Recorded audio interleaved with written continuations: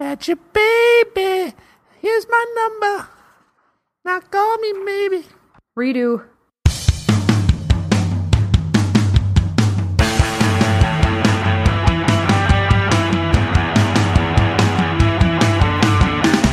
Welcome to the Arrogant Healthcare Marketing Bastards podcast for the week of September 3, 2012. This is episode 162. I am Chris Bevelo, president of Interval. We're the healthcare marketing firm that puts on the podcast. With me today are Jackie Rotacco, account manager with Interval. And Adam Meyer, creative director with Interval. Welcome to our podcast, a forum for riffing, ranting on hot and important healthcare marketing topics, trends, and ideas, with a whole lot of other noise thrown in. I had to get that out of the way. All I heard was... What was that? Is that Charlie Brown? Charlie Brown. Yeah. The Charlie Brown teacher? Yeah. The mom or Wah, the teacher? wah, wah, wah, wah, wah. Wah, wah, wah, wah. Yeah, that's a lot of wah-wah right there. But for people who tune, I think every week we pick up a few new listeners, and I mean that sincerely, because I go out and you can see people coming in that have never been in before, downloading it, or people tell me that they hear me speak and then they go listen to the podcast. So you got to let them know what's going on every once in a while. Yeah. Well, welcome to anybody who's new. Mm-hmm. For every 2 we gain, we lose 3. Yeah, for extended intros like this. That's why we got to keep the wheels turning. Wheel in the sky keeps on turning. All right, let's get to it. We got some good stuff here. In the news, I thought I should go through all of the speaking engagements I have coming up, so that if folks are listening to this and you're anywhere near any of these, perhaps we could meet. Perhaps we could have a coffee or a cocktail. Perhaps we could chat about whatever you like. So here they are. This is through November, though. There are others that are potential after this. So on September 12th, I will be in Orlando at the University Health System Consortium's CMO Council annual meeting. You follow that? So there is an association of University Health Systems. So kind of like American Hospital Association. It's a subset of that. And they have a chief marketing officer council, so the folks that are tops in marketing, and they're getting together in Orlando. So I'll be presenting there. Shushmid, we already know about. We've killed that puppy enough, doing a 3-hour workshop with Chris Boyer on digital strategy. That's in Philadelphia, September 19th. September 28th, Laguna Beach for MedSeek's 2012 eHealth Council. October 5, Elkhart Lake, Wisconsin for the Whippermiss Annual Conference, one of our favorite places to go. November 2, Portland, Oregon for the Healthcare Communicators of Oregon, which is awesome because I don't think I've ever been to Portland before. And then Madison, Mississippi on November 8th for the Mississippi Hospital Association Annual Conference. So Wow. Lots of on the road again. Busy guy. Like in the spring. You're a speaking whore. Wow. As opposed to a mute. That is that's a harsh assessment of my speaking there. Well, you're getting around quite a bit. Is that how you leap to whore? Okay. Yeah. You could call me a virus, or you could call me here's my number, like a song like that. You could call, what is that called? A mem? I'm a speaking mem. Is it mem or memmy? We don't know what it's called. We never did find that out. I always say meme. Okay, meme. There you go. All right. So anyway, hopefully you will be in Mississippi, Oregon, Wisconsin, California, Philadelphia, Orlando. Wow, I wonder if I'm going to follow the trail of Mitt Romney or something. It sounds like I'm in a lot of swing states. Look at that. Florida, Wisconsin, Pennsylvania. I could influence this election. All right. Do it. So You're not. How come you should be in Florida right now speaking? why? Oh, why would I want to? The Republican National Convention. I don't think they'd have me. Let's just put it that way. I don't think so either. Okay, so one more little in the news. I just had to do this update on our kind of an ongoing theme for this year, the Can You Sleep at Night theme of how do you sleep at night as a marketer, given the fact that so much is wrong with our healthcare system, and are you part of the problem or part of the solution, basically. And this really has, well, I guess this has something to do with marketing. You could call this marketing. And in fact, it is called marketing, which is, I think, the problem with it. So a lot of people have probably heard of this, but here's the headline on CNN.com. Hospital chain to pay $16.5 million in kickback case involving the homeless. So Los Angeles' Doctors Hospital, which has a number of hospitals actually in its system, literally went out to find homeless people to bring them in so they would have procedures that were unnecessary so they could get reimbursed for them. How's that hit Pretty you? bad. That's sick. Yeah. Here's That's the a new low. No pun intended. There's a lot of things wrong with this, but here's the one that hits close to home for us. Here's how it reads. Los Angeles Doctors Hospital, Inc. agreed to plead guilty to conspiring to defraud Medicare and Medi-Cal through the payment of legal kickbacks to, quote, marketers, unquote, who recruited people to act as patients. So in other words, they had this third party who they paid, which are called marketers, which is awesome for us, who went out to find these homeless people. I mean, this is just disgusting. How does this happen on a systemic level? And people are okay with it? That's my first question. Freaky. Yeah. Well, I'm going to guess that it was masked as something else to a lot of people. I'm sure, obviously, some knew what was going on. Some justified it probably as being morally acceptable on some bizarre ground. And then I'm guessing, too, a lot of the people, it was just masked as being the right thing to do somehow, or they didn't get all the information they needed. I don't know. I mean, I'm playing devil's advocate here, assuming that most people, really didn't know what was going on. But that's also bad. They should know what's going on. It shouldn't get to that point. But it's pretty disgusting. It's very disgusting. And here's the other thing I ask.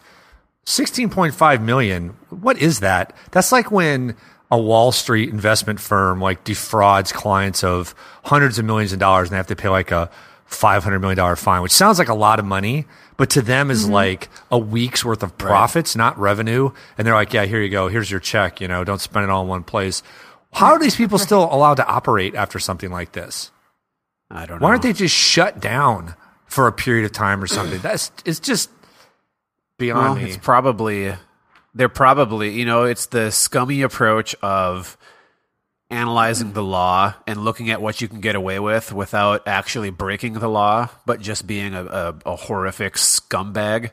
But they broke the law blatantly. This isn't even skirting the law. This is like. Well, I mean, if they're clearly they'll be held accountable if that's the case. But I'm going to guess that they're going to try to stand their ground on some measure that they're, not breaking the law. They admitted guilt. And they're paying the fine for it.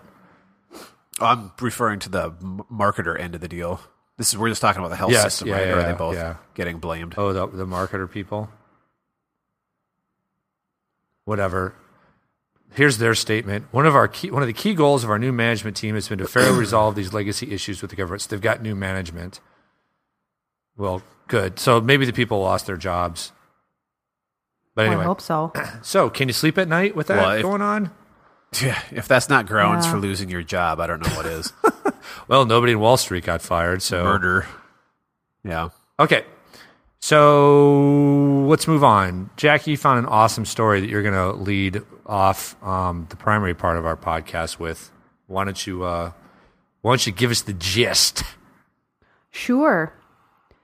It is an article I found on Fast Company, and it's called The Rise of Visual Social Media.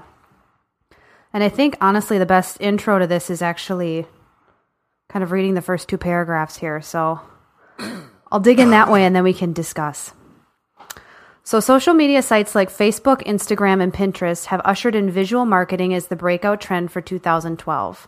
When it comes to their products, businesses are learning to show, not tell, and visual content sites are fueling our desire for beautiful photography and sensational design. 2 years ago, marketers were spreading the maxim that, quote, content is king, unquote, but now it seems that a picture really is worth 1,000 words. So it goes on to say that blogs were one of the earliest forms of social networking where people were writing 1,000 words, says Dr. William J. Ward, social media professor at Syracuse University. Social media professor? Sorry, just had to throw that in there. I've heard of a lot of those peeps. He's got a PhD in social media. So do we. Yeah. All right, go ahead. Sorry. That's okay.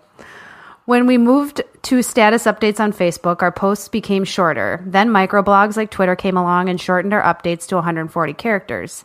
Now we are even skipping words altogether and moving towards more visual communication with social sharing sites like Pinterest, which I'm hoping he's totally agree more with. of a like social studies type professor who maybe has claimed that title Or that the reporter got it wrong. or that. Here, I've found him on LinkedIn. Let's see. Maybe it's true. I feel like I've heard of professors that are... On LinkedIn, he is Dr. William J. Ward, Professor of Practice of Social Media at SI Newhouse School of Public Communications, Syracuse University. I guess you could be a professor of social media. I suppose that's fair. I guess it's just the I wonder what he was before he was that. He's probably got a doctorate in communications of some kind, not just social media. I mean, it takes you like Right. 7 years to get a doctorate. So I don't know how anybody could have one in social media since 7 years ago. Like nobody was on it. But so there's, I think this is just fascinating. Adam, did you have some perspectives? I have a couple things, but I want you guys to go dig a little deeper. Well, I guess I first jumped to my personal preferences in terms of how I've chosen to use social media, Yeah. and how my tastes and my preferences have evolved over the last, I don't know, 5-6 years. But I fell in love with Path when it came out. Before that, I was an early adopter of Instagram. Kind of fell off the Instagram wagon a little bit when Path came out because Path is like Instagram on steroids. It adds a bunch more features, but it's private. I like the privacy. Yeah. You can be private with Instagram too, but you're not, it kind of defeats the purpose of it to a degree. I've stopped using Flickr to an extent, just because nobody's there. It's much, and Facebook's tools for photo sharing have grown very robust over the last year or two. And the quality is much better. So I've actually just, and that's the people who I want to see photos that I'm putting online. That's where they are. So it's interesting to watch all of this evolve. And so much of it's centered around photography, but it's such a great way to share snippets of our lives without having to sit down and devote, even 5 or 10 minutes to writing a story about your day, or the fact that you went to the park with your son when you could, slap a picture of him up there, playing. And, it says, Yeah. like it says in this article, picture is worth 1,000 words. We've heard that a million times. But it's so true. So, it's easy to see how we latch onto these, ideas or these approaches to social media, just personally. So fortunately, that makes it very easy in many regards to see how you could latch on to that and leverage it professionally. Yeah. I mean, from a personal perspective, I feel like, especially with Facebook, I, on the other hand, have really gotten into Instagram because it is more intimate and you can really control who's following you and who you're following. But I just realized especially after reading this article, that I just gravitate towards pictures, period, more on these sites, especially on Facebook. I've realized how much I have a tendency to click on articles and status updates and stuff less than I do to actually want to see these visuals and pictures people are posting. So, well, it certainly helps things stand out, for one thing, on a wall when you're just quickly scrolling through. Yeah. When you have a chance to hop onto Facebook and you're scrolling through your news feed, and the things that jump out aren't necessarily the paragraphs of text that are not accompanied by an image. It's videos, it's large collections of photos, or it's articles that are accompanied by a thumbnail, a relevant image. And speaking of that, it can be extraordinarily annoying and frustrating to click into an article that had an image accompanying it that had nothing to do with the article, but that's kind of what pulled you over to it. So right. There certainly are some caveats there. You got to be careful with the images that you use. Mm-hmm. Well, this article tends to focus more on photos, which are obviously the dominant form of visuals, but I think there are others that support this. I mean, when I go through my Facebook's, thread, there's photos, yeah, but there's a lot of illustration, a lot. And you're seeing the rise of the infographic as a way to communicate. You're seeing more and more, I just see lots of illustrations, and you can see almost businesses that have risen up with certain styles, like little cartoons, almost like Far Side type of things. There's just a lot of that too. So, I think that's all part of that same kind of trend. One thing I want to ask, Adam, I'm going to ask you this. The article says something that made me stop a little bit, and it said 2 years ago, marketers were spreading the maxim that content is king, but now it seems a picture is really worth 1,000 words. We've always talked about content in terms of, picture is content. So that sentence kind of, I think, is off, meaning pictures are content, videos are content. Right. Yep. So when it says but, I think, well, wait a second, it's the same thing. However, is there any ramifications for SEO with this? Meaning SEO is almost, you tell me, I'm no SEO expert, but it's based primarily on traffic and keywords. So in that sense, more written content. How do visuals impact SEO? Will they hurt SEO? Or they just, I don't know what that means. Hurt your SEO if you use more photos than words? Does it just change the game a little bit? I mean, what's your point on that, Adam? There's a lot of factors that influence SEO, and that's constantly changing. As you said, text is a big part of it, the text-based content. But there's also what seems to be impacting it more and more these days is how search engines are actually factoring in some of the social aspects or the frequency of being shared or how people are interacting with it that way. So that certainly is going to be beneficial for popular, content that is, primarily photo based.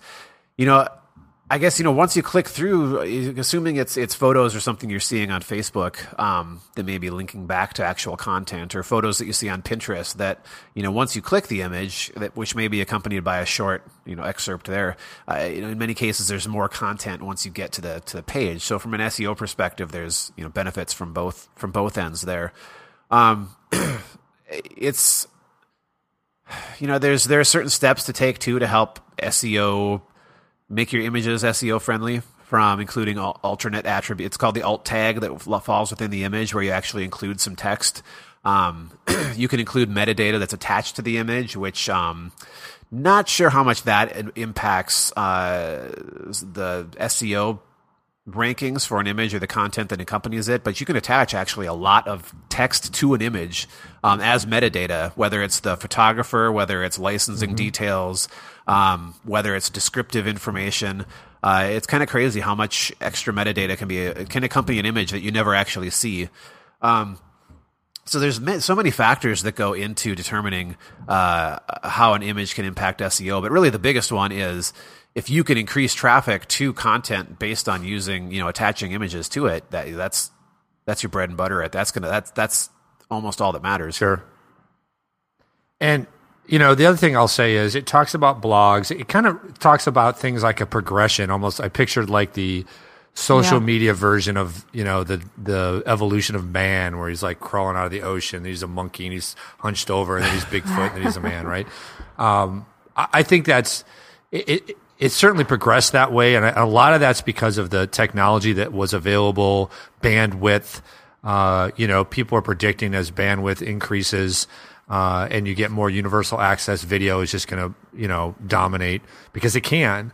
But I don't think the other forms are going away, but I would say they have diminished. I would say blogs have really diminished, both in my personal experience of producing them, following them. It's a certain format that at the time was really the only way to provide some expertise at that level. And now there are other ways that are more creative, more accessible. Blogs aren't going away.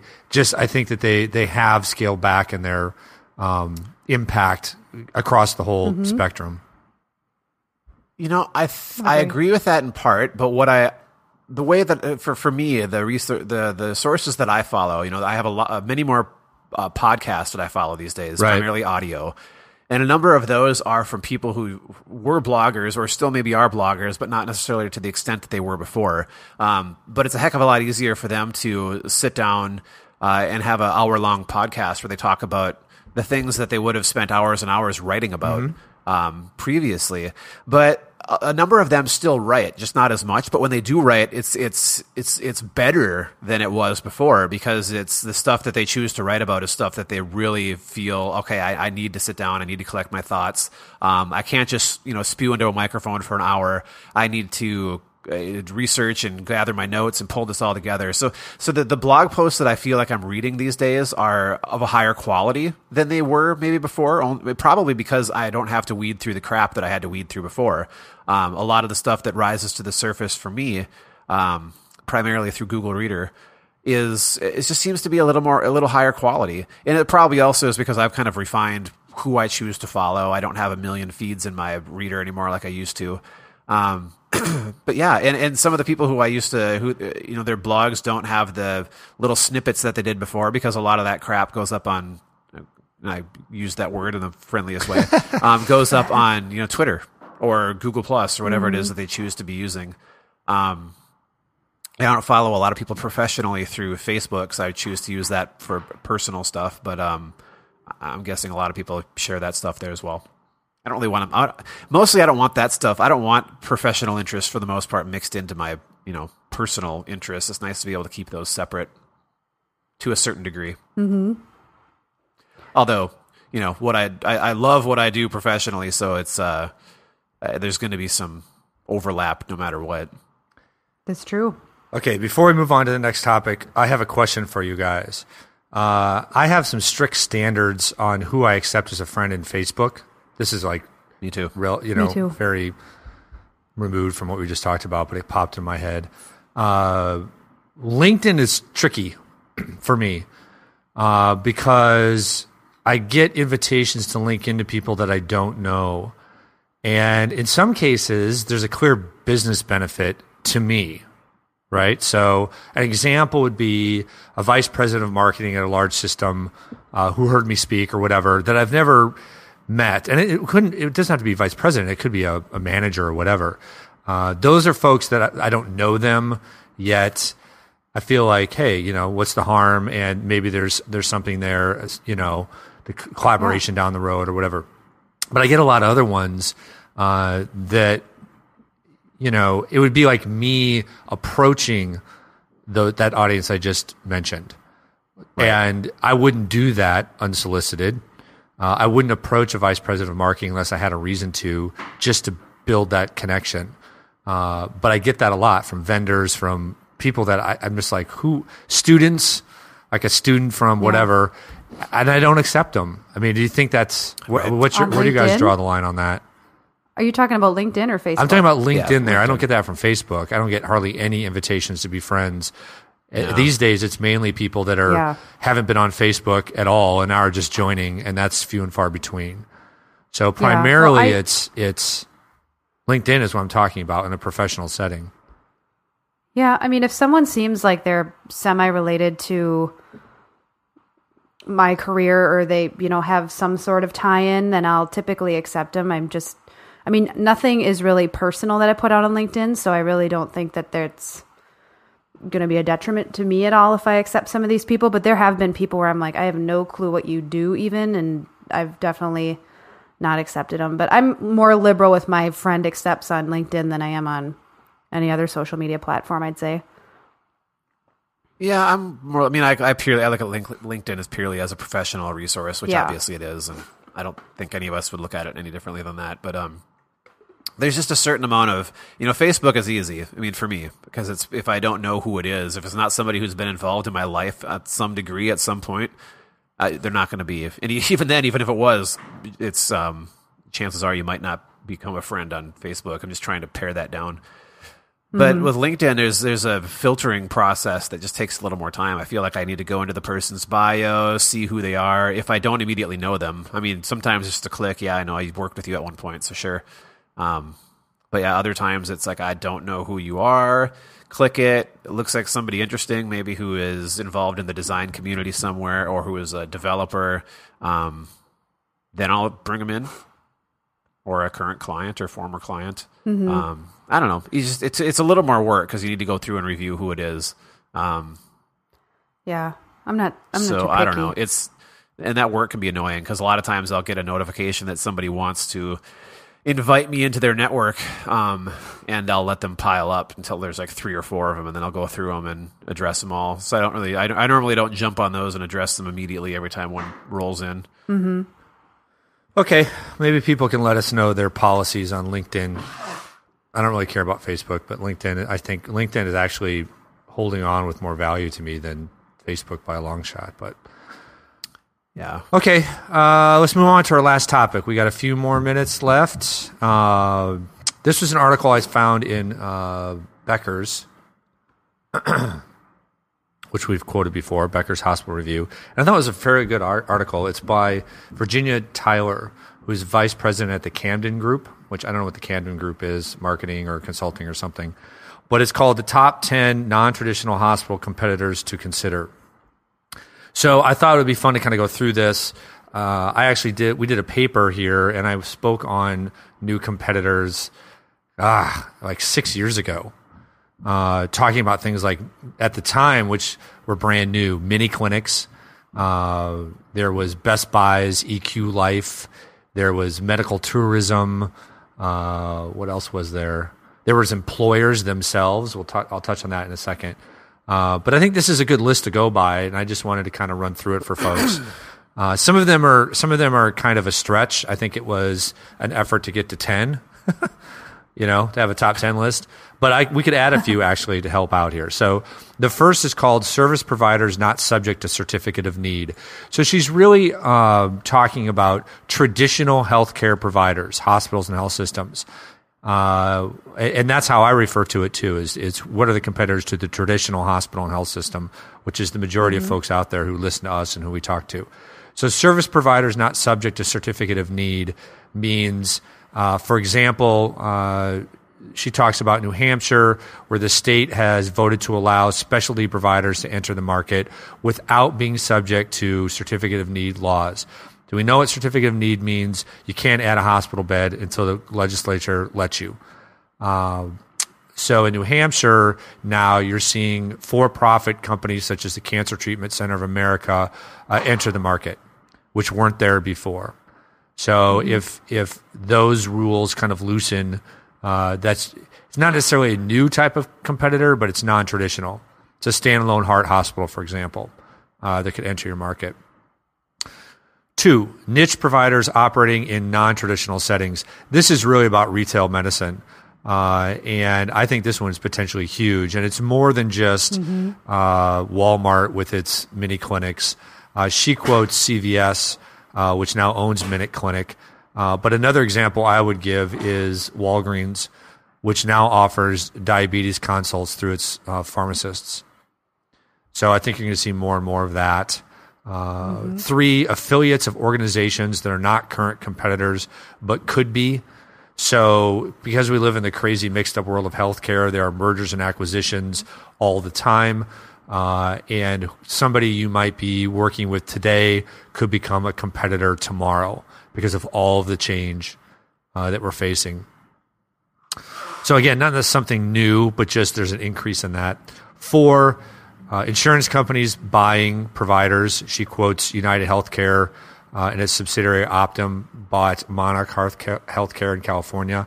I don't know if that's really a new competitor. It just might change. It might change the face of one of your competitors. I mean, Monarch is still a competitor to the people it was competitors for, but how that impacts other providers in that market, for example, that use Optum, I don't know. So definitely a twist. 5, Catholic hospitals and health systems. Again, that's not new. It's not like all of a sudden we're seeing Catholic hospitals and health systems. We've been seeing them forever. Her point is they're becoming more aggressive with acquisitions. They're infusing capital through Ascension Health Network to standalone hospitals in their system. So they're ramping up. Private equity firms. So we talked about this before. I think we kind of talked about this with was it HCA, who got in trouble for running like 40% of their cath lab business was unnecessary because they're trying to drive profit. Well, private equity firms, that's all they're about is driving profit. And so you've got it mentions that Vanguard Health System, which is a gigantor system, its majority shareholder is Blackstone Group, which is a high-profile private equity firm. So again, it's not that Vanguard Health System is a new provider, but if your ownership is a private equity firm, it could definitely change how they show up in the market. Mm-hmm. Out-of-state growth, this includes folks that are typically geographically based but moving across borders. So it gives an example of Iowa Health moving into Illinois. I think you're seeing more and more of this through what I call domestic tourism. So we have medical tourism was defined as going overseas, right? Or going to Mexico or somewhere, or Canada to receive care. Domestic tourism is where you leave your market to go somewhere else. And because you're seeing systems like Mayo Clinic, Cleveland Clinic, Johns Hopkins, trying to draw people from across the country. So while they're not necessarily moving into other areas, they're trying to draw people from other areas to them. Mm-hmm. Online health consultations. Revolution Health was one of those new competitors I talked about back in 2005. There's more and more of those popping up. ACOs. That's just a whole new ball of wax that people still are trying to figure out what the heck's going on with those. But as those start popping up in your market, how are those going to change the competitive climate? And then the last one she has is other. So there's the stretch to get to 10. She doesn't really list any others, but she says basically any entity that makes it easier, better, faster, or cheaper to improve one's health is likely to be a competitor downstream. Examples I added to other were the domestic tourism. She doesn't have international medical tourism in here. Non-traditional providers are growing. So complementary and alternative medicine types of places. You've got corporations that are investing. I think the example I used way back when was Scott's Lawn Care, which is based in Ohio, which built a multi-million-dollar healthcare facility on its corporate headquarters campus and employed like 2 primary care docs, a staff of nurses, because they wanted to control healthcare costs more directly. Mm-hmm. Is there any other ones you can think of? I was going to get a pot of coffee and try to brainstorm, well, where else could competition come from? Like auto companies, could they get into healthcare? Or, well, we know liquor stores already get into it since Surdyk's had their Heart Healthy wine sale. I mean, the argument I made back then was, look, healthcare is the largest chunk of our gross domestic product. It's larger than any other industry. $2 trillion flows through healthcare. So if you want to know where the money's at, theoretically, it's in healthcare. Now, not all of that is about providing care. That includes insurance companies, med tech, pharma, and everything in between. But we all know how broken our system is from a provider standpoint, or, there are opportunities to do things a lot better. So, I don't know. We see, like in our market, and I'm sure other markets see this too, standalone emergency rooms. So you could own the emergency business in your market, and somebody could plop a standalone right next door to you. What does that do for your? That's kind of a new kind of competition. So I don't know. You guys got any others? Put you on the spot. I don't know. This is a pretty broad list, taking into account the stuff you just mentioned. So I don't know that I'd have a lot to add or any to add beyond that. I'm sure there are some, but I mean, to your point, almost anything, anybody who dabbles in health or wellness to any degree could, on some level, be considered a competitor. Right. And that seems to be a bandwagon that a lot of companies or organizations are jumping on these days. Yep. And I think people consider, usually when they sit down and say, we need to do a competitive analysis, they start ticking off the other hospitals just like them. Right. I think some of the academic medical centers or some of the destination places like Cleveland Clinic, like we've talked about, would add to that. Okay, if I'm Cleveland Clinic, I got to deal with university hospitals, which is a huge system right there in Cleveland. But I also have to deal with Mayo Clinic and Johns Hopkins and University of Pittsburgh Medical Center, those kind of places. But I don't know that folks really consider, well, how are we going to deal with the Walgreens of the world? Or how are we going to deal with, you know, I know mini clinics caused a big stir when they first came out because all of these things are kind of death by 1,000 cuts. They start cutting into your funnel of patients. And if you're losing patients out the front of the funnel to primary care options like Walgreens or mini clinic, you're losing an opportunity to lock them in for secondary and tertiary care. So you ought to be thinking about all of these, and you ought to be doing some scenario planning about, well, where else could this stuff come from? Okay. How's that? That was a meaty podcast. That was beefy. Beefy. Meaty and beefy. Okay. Anything else, you guys? I don't think so. Okay, cool. Well, this is coming out the week of Labor Day, so by the time you hear this, hope you had a good Labor Day weekend. And you guys. Oh, if you could hear any thumping going on during the show, that was my 2-year-old chugging along on the second floor, just above my head, back and forth throughout the whole show. Did it go something like this? Hear a little. Yes, that is exactly. If you heard that repeatedly through the show, I didn't. that was Max. Oh, that's funny. All right. Well, for Max and all the other children's, this is Chris Bevelo, Jackie Ortaco, and Adam Meyer. Thanks for joining us for the Arrogant Healthcare Marketing Bachelors podcast. We'll talk to you next time.